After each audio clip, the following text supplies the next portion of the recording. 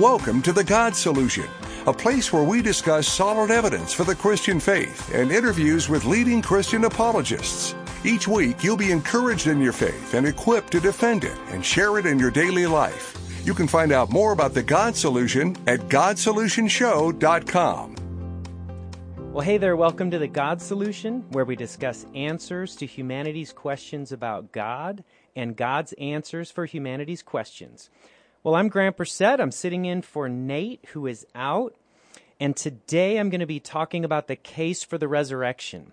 Now, when I talk about the case for the resurrection, or really any defense of the Christianity or any subject like that, I have really one main focus in mind, and my main focus is how to use this information in conversations. There are brilliant scholars, there's brilliant teachers out there, but sometimes I can read, 3, 4, 5 books on a subject, and the first time I get in a conversation, it's really tough to use and it's challenging to use. So my focus is to try to help you defend the resurrection and defend your faith in Christ.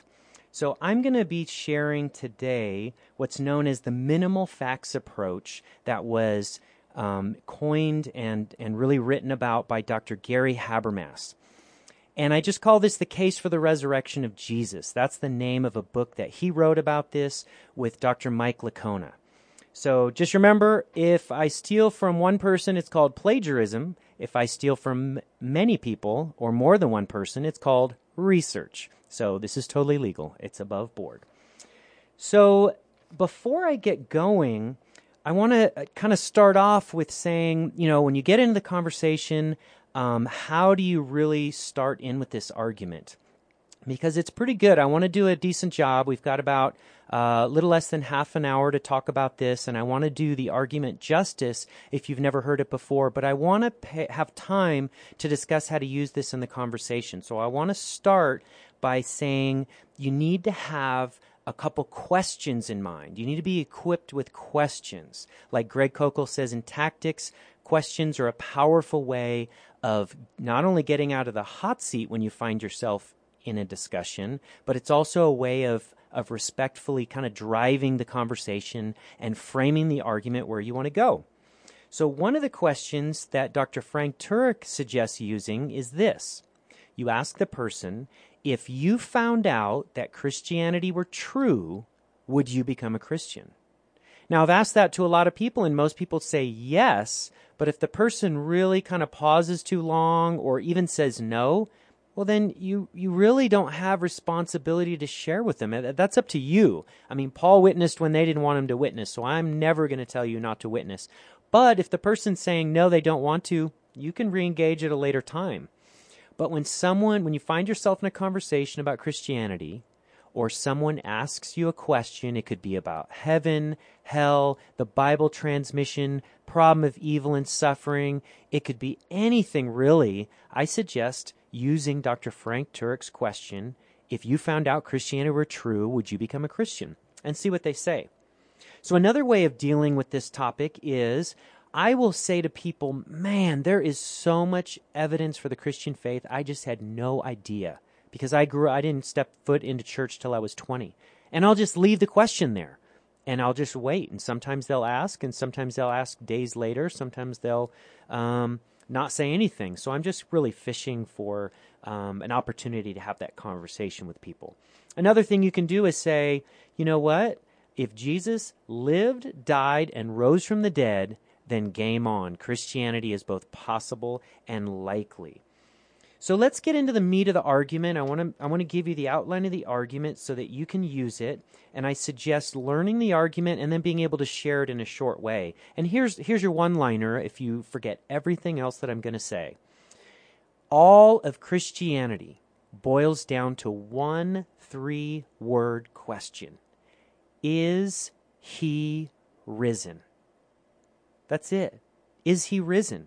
If Jesus rose from the dead, then people have an incredible adventure in front of them, and you have a focus in knowing God and making him known. But if Jesus did not rise from the dead, then you know what? I'm sleeping in on Sunday, going to IHOP and getting extra syrup heated up because I'm not waking up early to go to church. I'm not a morning person anyway, so why do I want to give my money and time for something that's not true? Now, to some of you that might sound a little blasphemous, but if you go to 1 Corinthians chapter 15, verse 14 and 19, Paul says as much in those verses. He basically says, if Christ is not risen from the dead, our preaching is useless, your faith is in vain, it's basically worthless. So he gives us a condition of falsifiability. If the resurrection's true, then let's look at it and take it seriously. If it's not, well, then game over. And so that's why in conversations, a lot of times I'll ask the person who is challenging me on Christianity or asking me about it, I'll just politely say, hey, what do you understand the gospel to be? What do you understand the message of the Bible to be? What do you understand Christianity to be? And just listen to their answer, because I find that most people, unfortunately some go to church, don't really have a full biblical worldview. They don't understand the gospel very well. And so how are they going to understand what you're talking about unless you explain what Christianity is first? So be ready to share the gospel. Be ready to talk about the Christian worldview. Okay, so now let me really get into the argument here. And what Dr. Habermas did is he surveyed almost 40 years of German, French, and English critical scholarship relating to Jesus' resurrection. And he found out something amazing. There are actually historical facts that we can talk to people about when it comes to history. And these facts include Jesus died by crucifixion on the cross. The tomb was empty. The disciples believed they saw Jesus after death. The disciples were willing to suffer, and in some cases we know beyond a reasonable doubt they were willing to die for their faith. Also, Paul, the church persecutor who killed Christians, believing he was doing so sincerely for God, he converted to Christianity and died for his faith. And then you have James, the half-brother of Jesus, who was a skeptic during the lifetime of Jesus. He converted.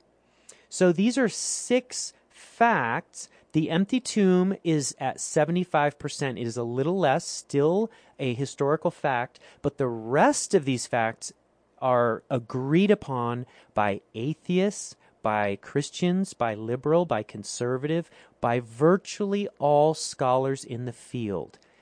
There's no one in secular or religious history that really believes Jesus did not live. I mean, so we need to look at real academic scholarship and not just people taking shots on the internet.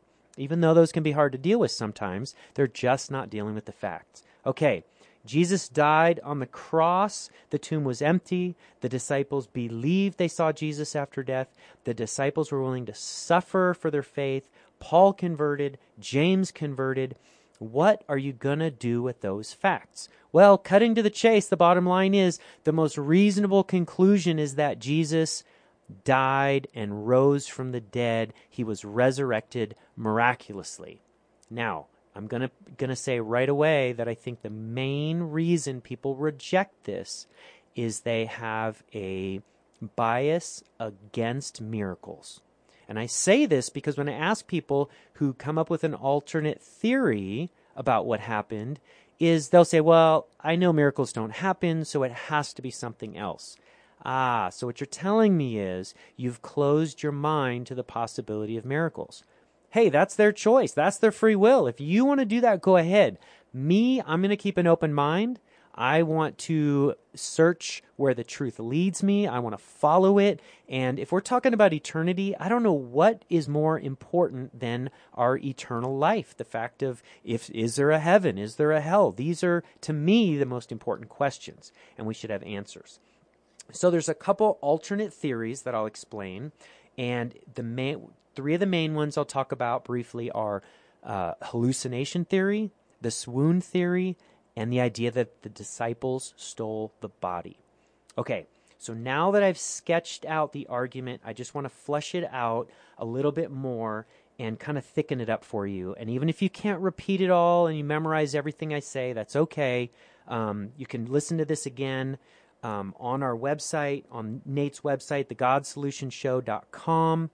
You can also buy or go to Dr. Gary Habermas, his website. You can also buy the book, The Case for the Resurrection of Jesus. Okay, so here's some meat to the arguments. The first fact is that Jesus died on the cross.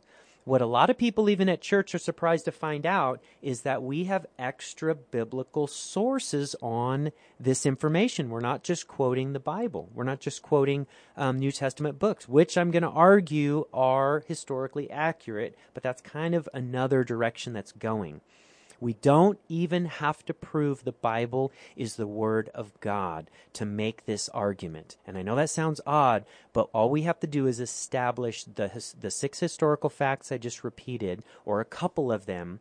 You don't have to prove the Bible is the Word of God immediately. We're hoping that people are going to come to that conclusion after they accept Christ and after they understand the Bible. But they don't have to take that right away. So number one, that Jesus died on the cross. We have extra biblical evidence from Josephus. Josephus was a first century Jewish historian. He was born about 8037, actually to a highly respected priest in Jerusalem named Matthias. And so it placed Josephus geographically and chronologically in a position where he would have heard about Jesus in that. So Josephus wrote in one of the locations, "When Pilate, upon hearing him accused by men of the highest standing among us, had condemned him to be crucified." So he mentions Pilate, he mentions crucifixion, he talks about Jesus in a couple passages, and so Josephus, not biblical verses, are mentioning Pilate, they're mentioning crucified, they're mentioning Jesus. So he's one source. Another source is Tacitus. Tacitus was generally regarded as one of the greatest Roman historians. He lived from 56 to 120 AD. And here's a quote from Tacitus. "Nero fastened the guilt," talking about the burning of Rome, "and inflicted the most exquisite tortures on a class hated for their abominations called Christians by the populace. Christus, from whom the name had its origin, suffered the extreme penalty during the reign of Tiberius at the hands of one of our procurators, Pontius Pilate." Extreme penalty refers to crucifixion. So, among other sources, we have the Talmud, the Babylonian Talmud, that reports on the eve of the Passover, Yeshua was hanged. Yeshua is Joshua in Hebrew. The equivalent in Greek is Jesus. And being hung on a tree was used to describe crucifixion in antiquity.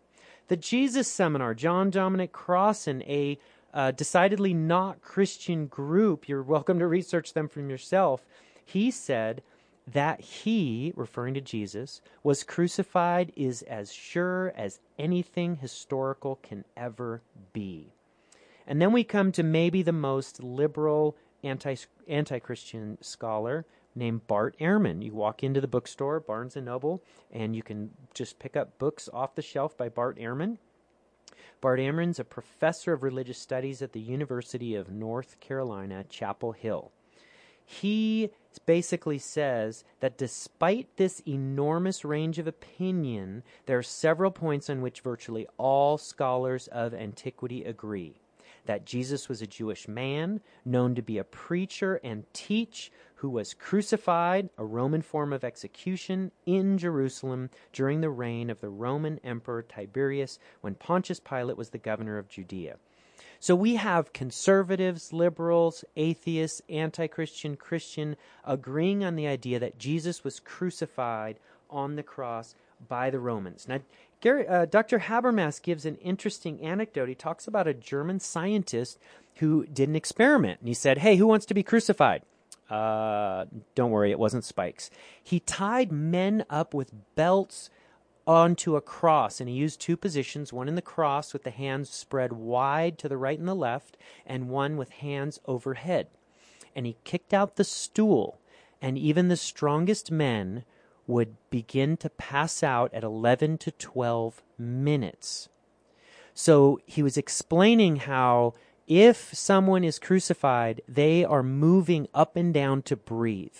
If they're not moving up and down, they are not breathing. If they're trying to fake their own death, they're not breathing, they asphyxiate and die.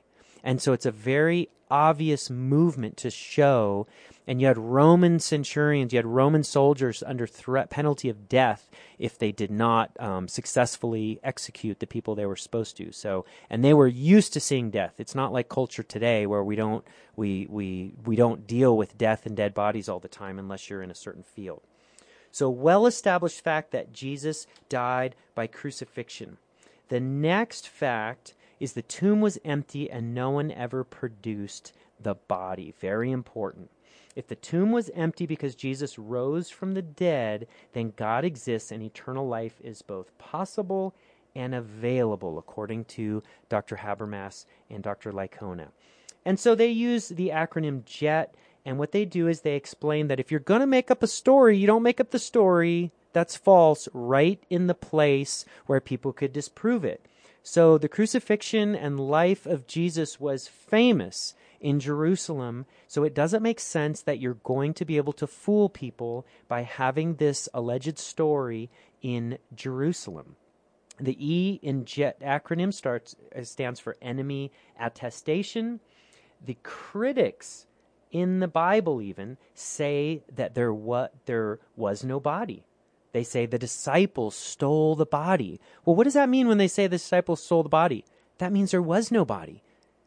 All of Christianity could be disproven if only someone had produced the body. And the T in the JET acronym stands for the testimony of women. Women's testimony was not taken at this time in history and society the same as men. So if you were going to make up a story, why would you use people, women in this case, who didn't have as strong evidence? In fact, even though in the Gospels you had the women discovering the empty tomb first, in 1 Corinthians 15, the resurrection chapter, Paul does not list the women. He mentions the men. And so using women shows that it probably was not something made up, because why would you use people without as much credibility at that time? So let's move on to fact number 3. The disciples believed they saw Jesus after the crucifixion. This is huge. Now, this doesn't prove Jesus rose from the dead. Remember, this just says the disciples believed they saw Jesus alive after the resurrection. That's all it says. Now, how is this different than the 9/11 radical Muslim terrorists who hijacked the planes and drove into the towers? How is this different? Well, it's very different because the 9/11 attackers' faith was removed by really centuries, the same way our faith is removed from the actual events by centuries. But the disciples now, they walked, they talked, they interacted with Jesus, they saw him die. So when they say they believe they saw him risen from the dead, that's completely different than somebody centuries down the road saying, I believe this. There's got to be a reason we believe this. And in conversations, when I say, man, there's a lot of evidence for Christianity, this is one of the points they bring out. Okay, now we have, you got to remember, 2 other facts here we got to go. Paul, the church persecutor, converted, and he used to kill Christians. Some of his information is attested to outside the Bible. This point's well documented, reported by Paul himself in the Bible, as well as Luke, Clement of Rome, Polycarp, and Tertullian, and some other extra-biblical sources and church fathers. So, and then we get to the last main fact right now, which is James, the brother of Jesus, actually converted. Why would he convert after death? Okay, so not only did James convert to Christianity, but his beliefs in Jesus and the resurrection were so strong that he died as a martyr because of them. Huge that he's willing to suffer for this belief. So his martyrdom is attested by Josephus, Hegesippus, Clement of Alexandria, and so his martyrdom is attested in Christian and non-Christian sources. Okay, so where are we in this argument? Basically, we're establishing historical facts that both conservatives and liberals both agree on. And here's the facts one more time. Number 1, Jesus died on the cross of crucifixion. Number 2, the empty tomb. Number 3, the disciples believed they saw Jesus after death. Number 4, the disciples were willing to suffer for this belief. And Paul's conversion and James' conversion. Let me go back to number 4, the disciples willing to suffer. J. Warner Wallace does interesting study because as a cold case homicide detective, he's done thousands of interviews, lots and lots of interviews. And when you have people you're trying to break a conspiracy, let's say there's 2 or 3 or 4 people together kind of holding a secret. This is kind of the equivalent of the 12 disciples. Now, there was many more, but let's just say 12 disciples. There's usually a motivation for them to be able to hold on to a lie. There's got to be a relationship aspect or sex. There's got to be money or power. There's got to be a reason or a motivation for them to lie.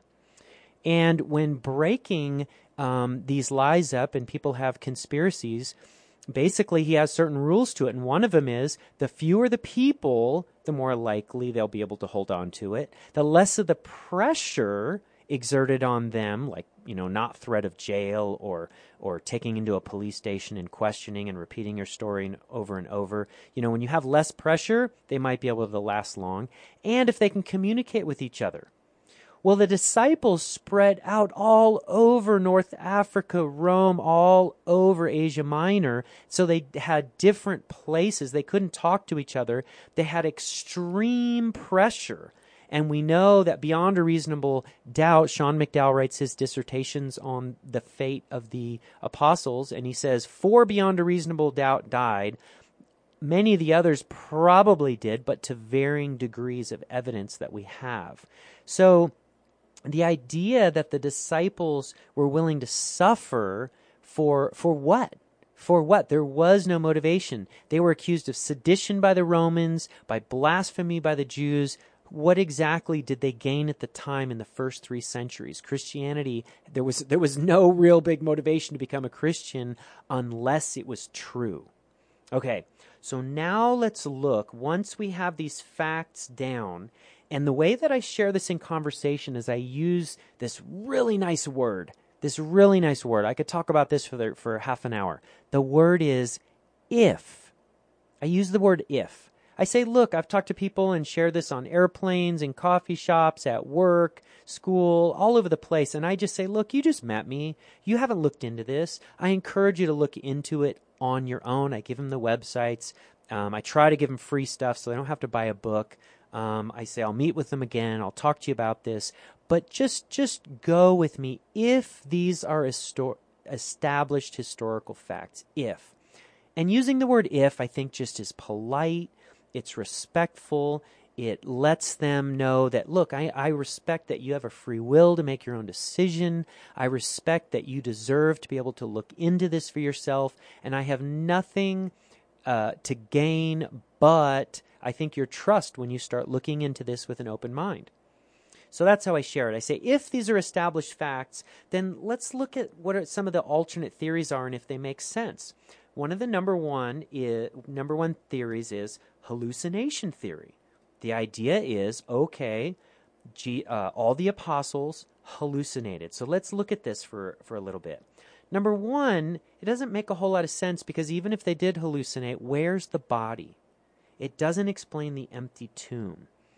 It doesn't explain the idea that there is no body and no body was ever produced. Hallucination theory also it's kind of like saying, I had a great dream last night. How'd you like it?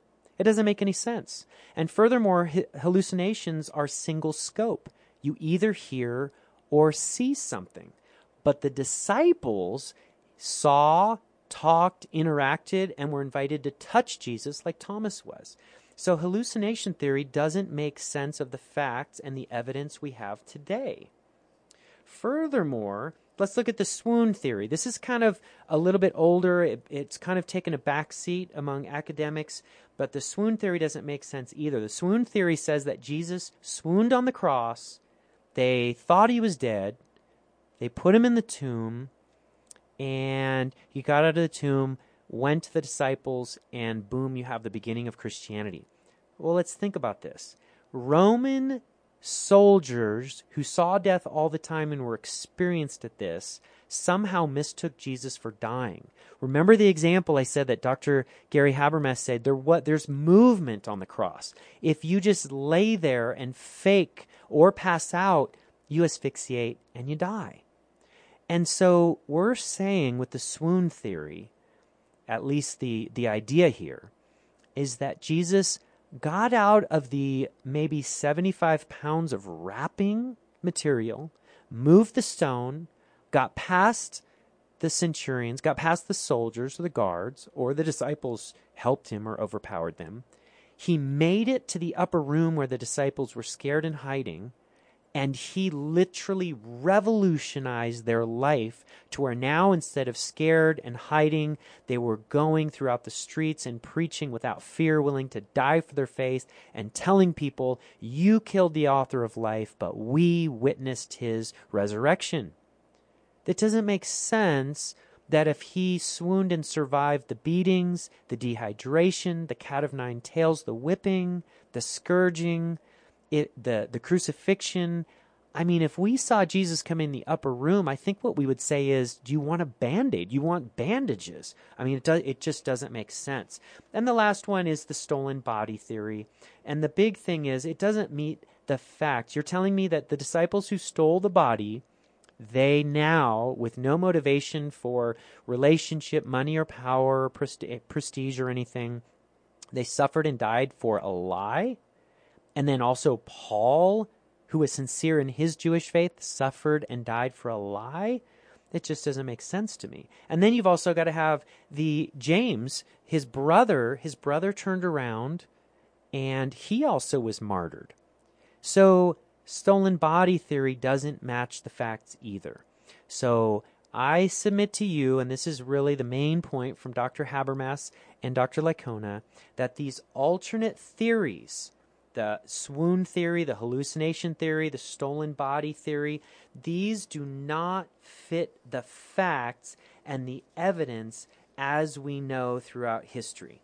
They don't fit those facts, okay?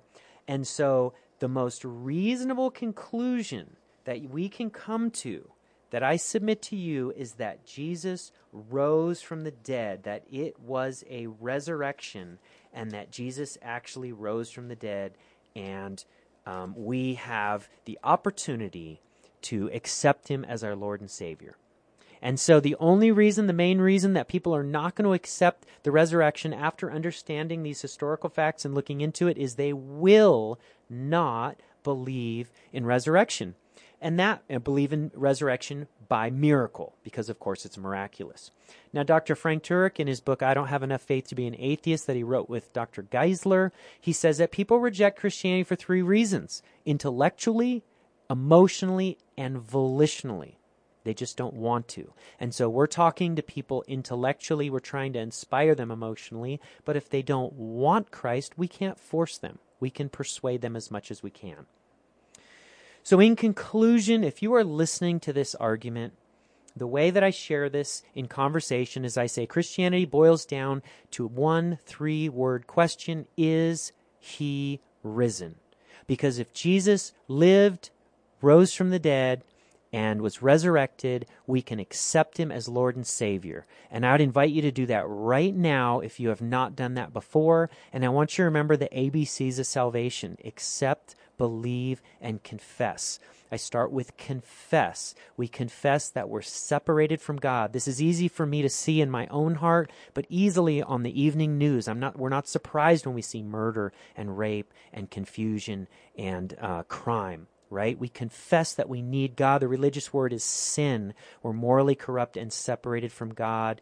We need to believe in Jesus Christ, in his deity and resurrection. And if we accept him as Lord and Savior, then we can know him and he can know us, and we can know him for eternity. And I invite you to do that right now. Well, I want to end with Nate's closing. I love his line. He says, an open mind, an honest heart, a humble disposition, a diligent search always leads to Jesus. God bless you. And if you are a Christian, I just invite you to give him heaven. This has been Grant Bursett. Thank you. You've been listening to The God Solution. We hope that you were encouraged by what you heard today and are better equipped to share Christ this week. You can get the audio from today's broadcast and all the past God Solution shows at GodSolutionShow.com. Thanks for listening and being a part of The God Solution.